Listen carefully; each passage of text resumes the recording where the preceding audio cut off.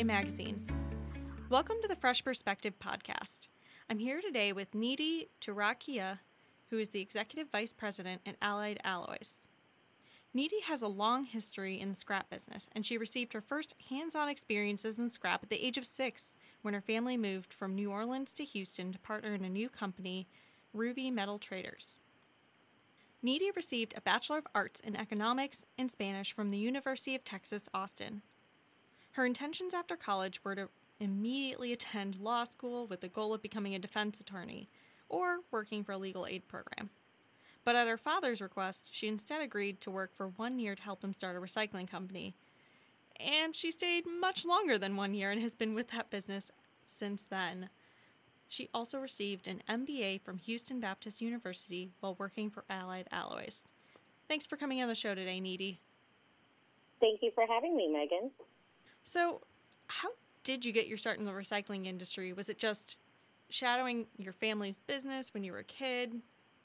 Oh, that's a very interesting question. Definitely as a kid was always at the scrapyard my dad owned at the time. And during my summer vacations in high school, I would take an internship on and start doing his export and import documentation. And, that is how I was introduced to the scrap metal industry.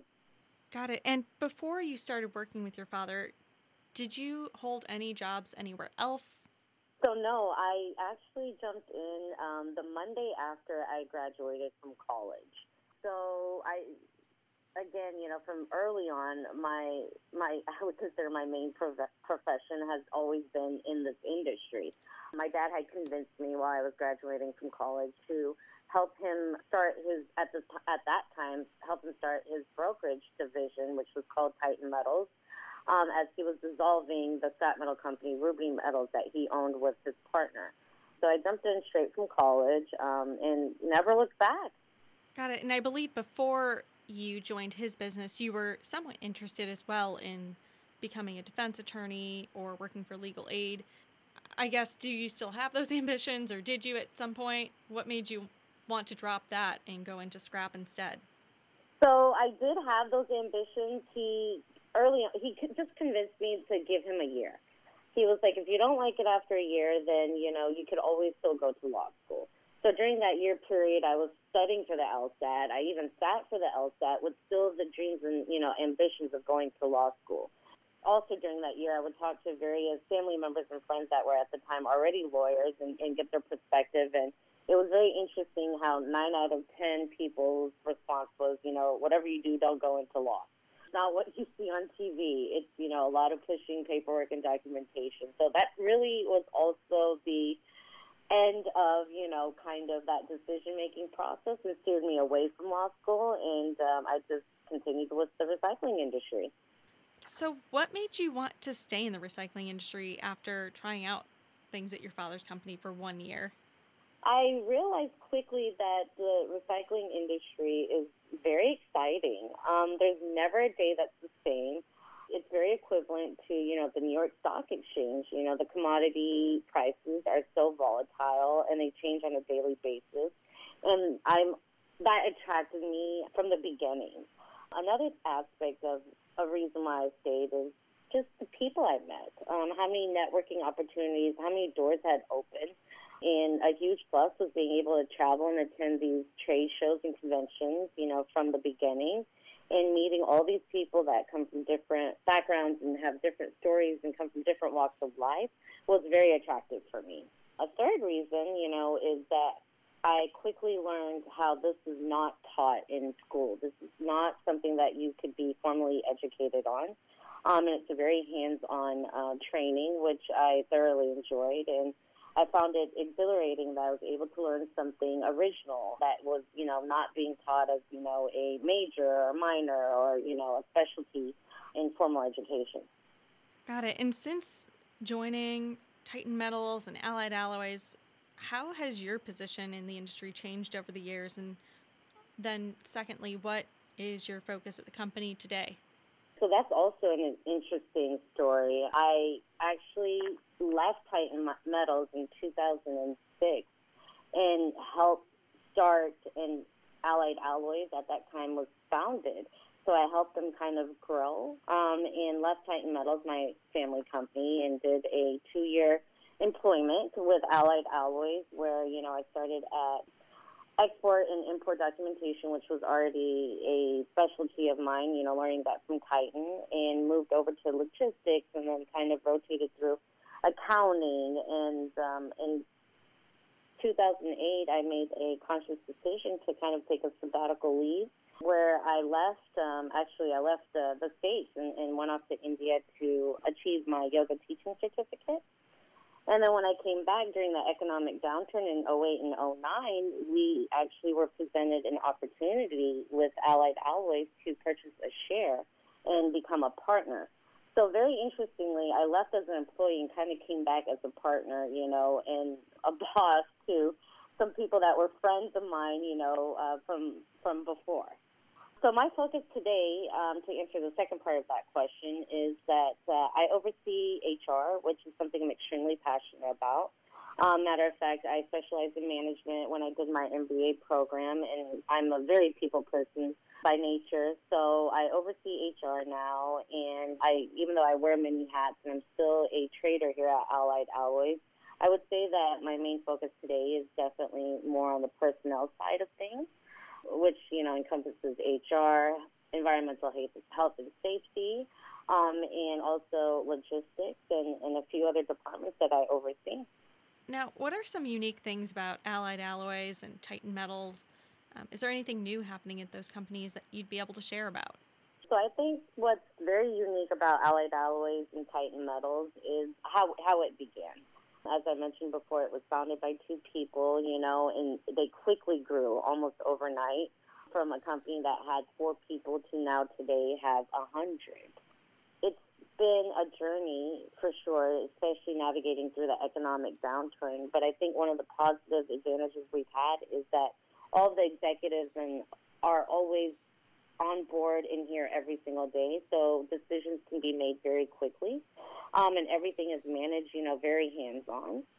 A few other things that I think make, our company very unique is we've had a lot of firsts.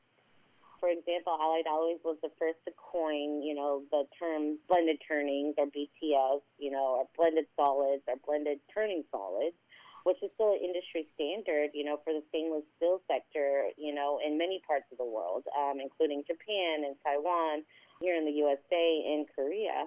I also think, a lot of that uniqueness attributes to the fact that the founder, Andy Mitch Greenberg, which is still a current business partner today, is a walking alloy guidebook. I mean, if you ask this gentleman at any time, what is the chemical composition of, let's say, Inconel 718, he could recite it from memory.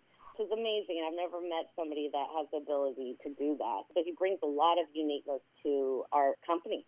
And another thing that, as I mentioned before, we've had a lot of firsts here at Allied Alloys. We were also the first company that won a new breed of lender steel, which is Encina. Encina is a lending company that never had a scrap metal recycling in their portfolio. We were the first one to land that deal.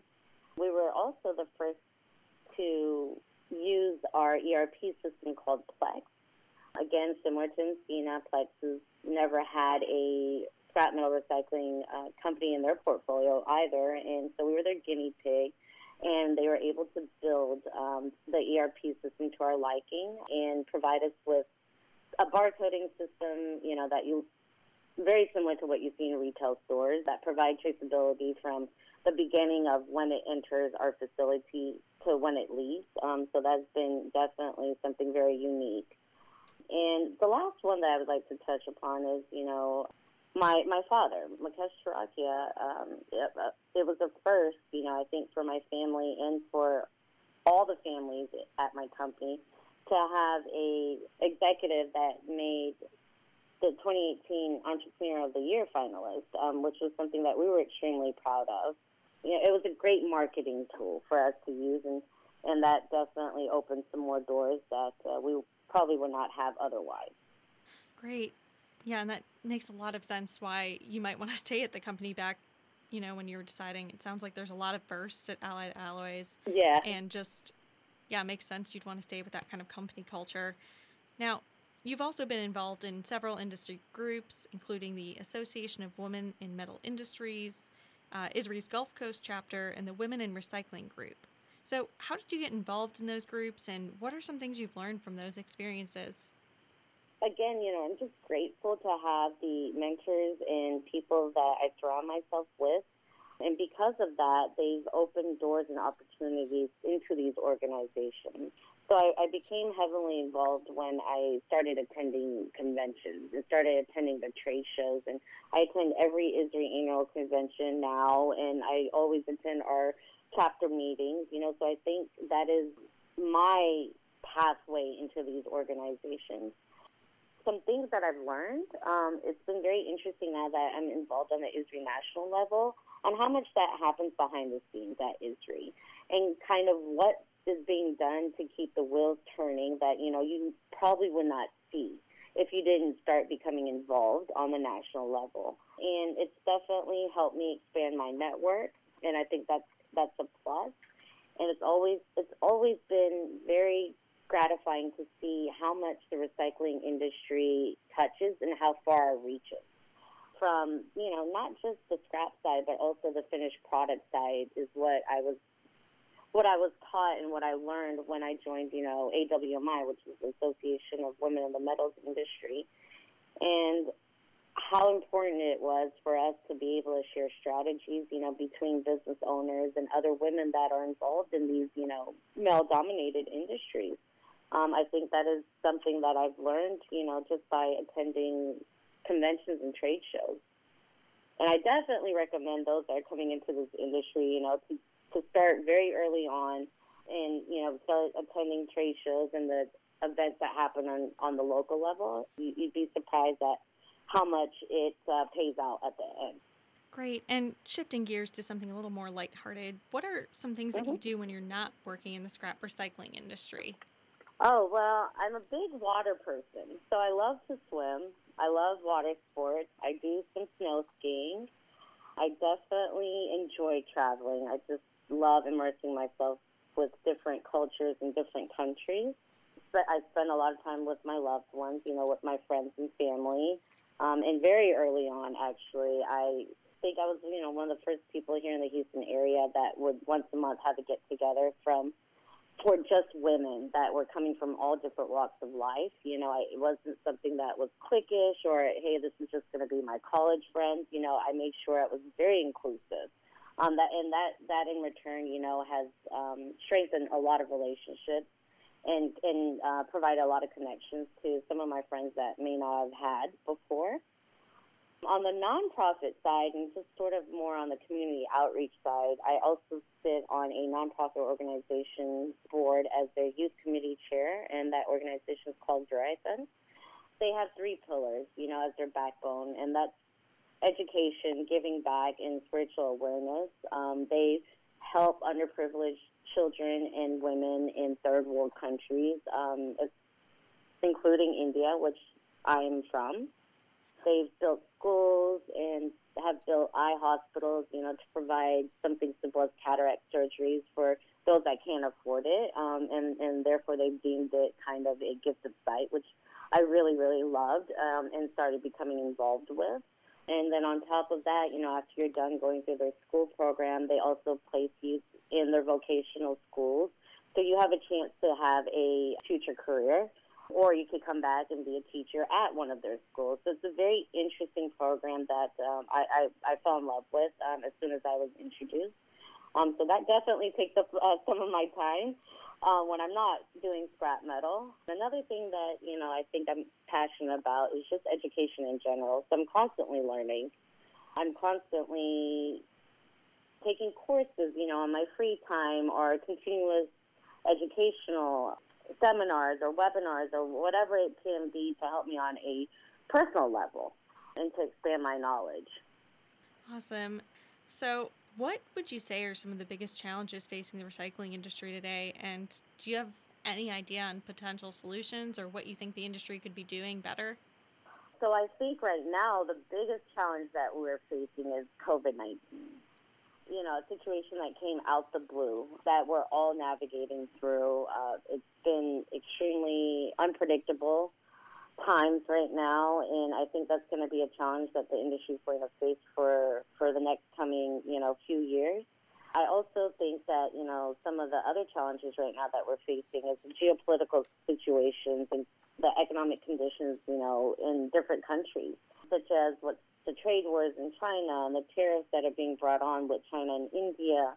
India, in return, trying to overcome the COVID-19 situation with a population over 1 billion. I think all of those factors come into play when it comes to our recycling industry, and I think COVID-19 accelerated these factors at a time where we least expected it. I think the second part of that question was, what are some of the solutions I see to these challenges? Well, for COVID-19, I don't know if there's going to be a solution, anytime soon other than the vaccinations that they're already testing on. But I will say that the positive outlook for the COVID-19 is something that, a positive takeaway is how much ISRI advocated for our industry. And I think a huge win was when we were deemed essential. It would have been extremely heartbreaking to see, my friends and my colleagues in this industry close their doors or, go out of business or be able to not survive. So I think that was something that was a positive outlook during these, unpredictable times. And in terms of, just the COVID situation and what all it brings in terms of employee safety when you get down to like mental health and depression and anxiety and panic, I think there's so many solutions for that if you're communicating actively and on a regular basis. If you're providing your employees with the tools to kind of get through their struggles, I think is a solution that we all need to be thinking about. Now, you focus on stainless steel markets. So overall, how would you say stainless markets have been in 2020 so far? Well, I think they've been on a decline. It's been interesting because you read these publications and market news, where they're predicting that the decline for stainless steel is going to be almost 10% compared to last year. And I feel like we are now seeing the aftermath of, the first COVID-19 wave in March. And then on top of it, we're following the expected stainless steel mills. There's summer shutdowns and, there's summer cutbacks and the typical summer holidays.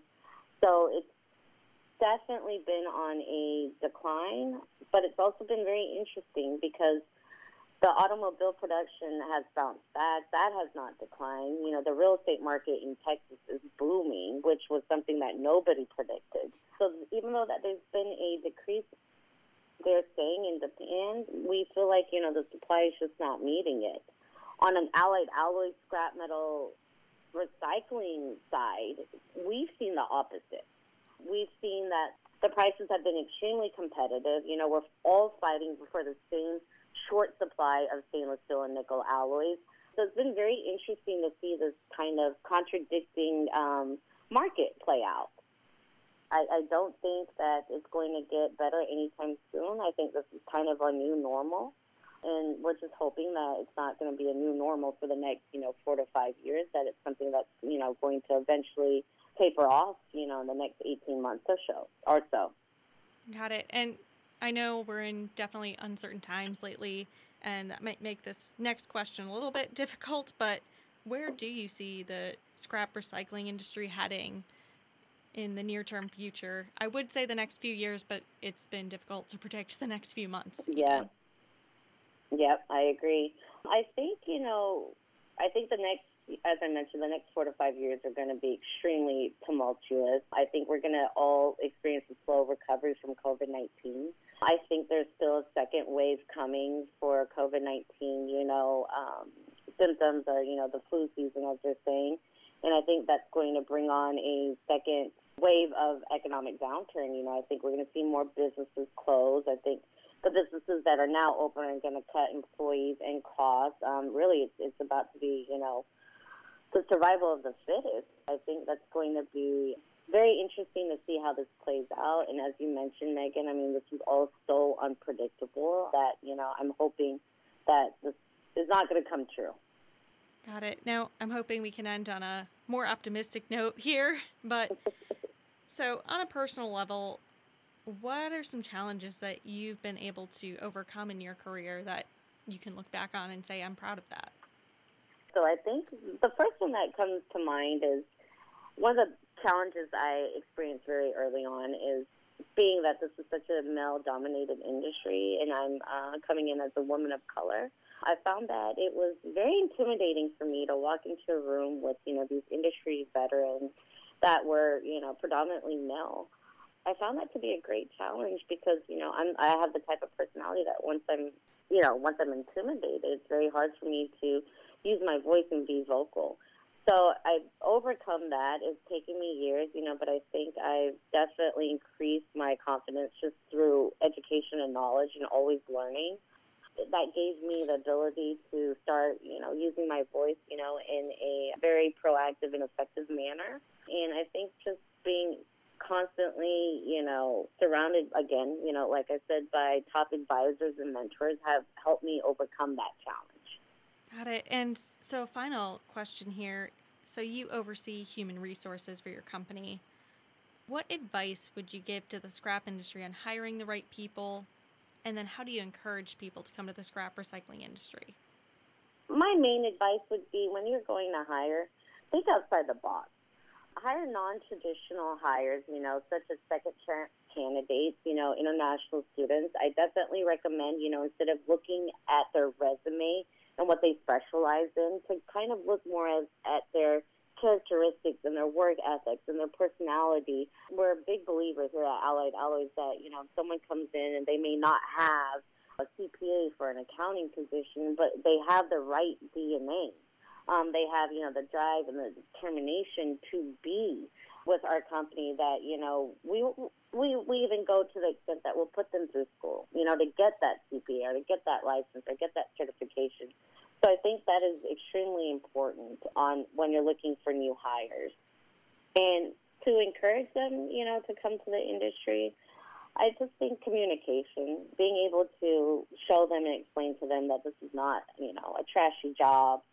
This is very different from a Sanford and Sons episode because we're a highly innovative industry. We're heavily based with science and technology. And on top of it, we're improving the environment, long term. So I think just conveying that message is key to attracting, and retaining the right talent.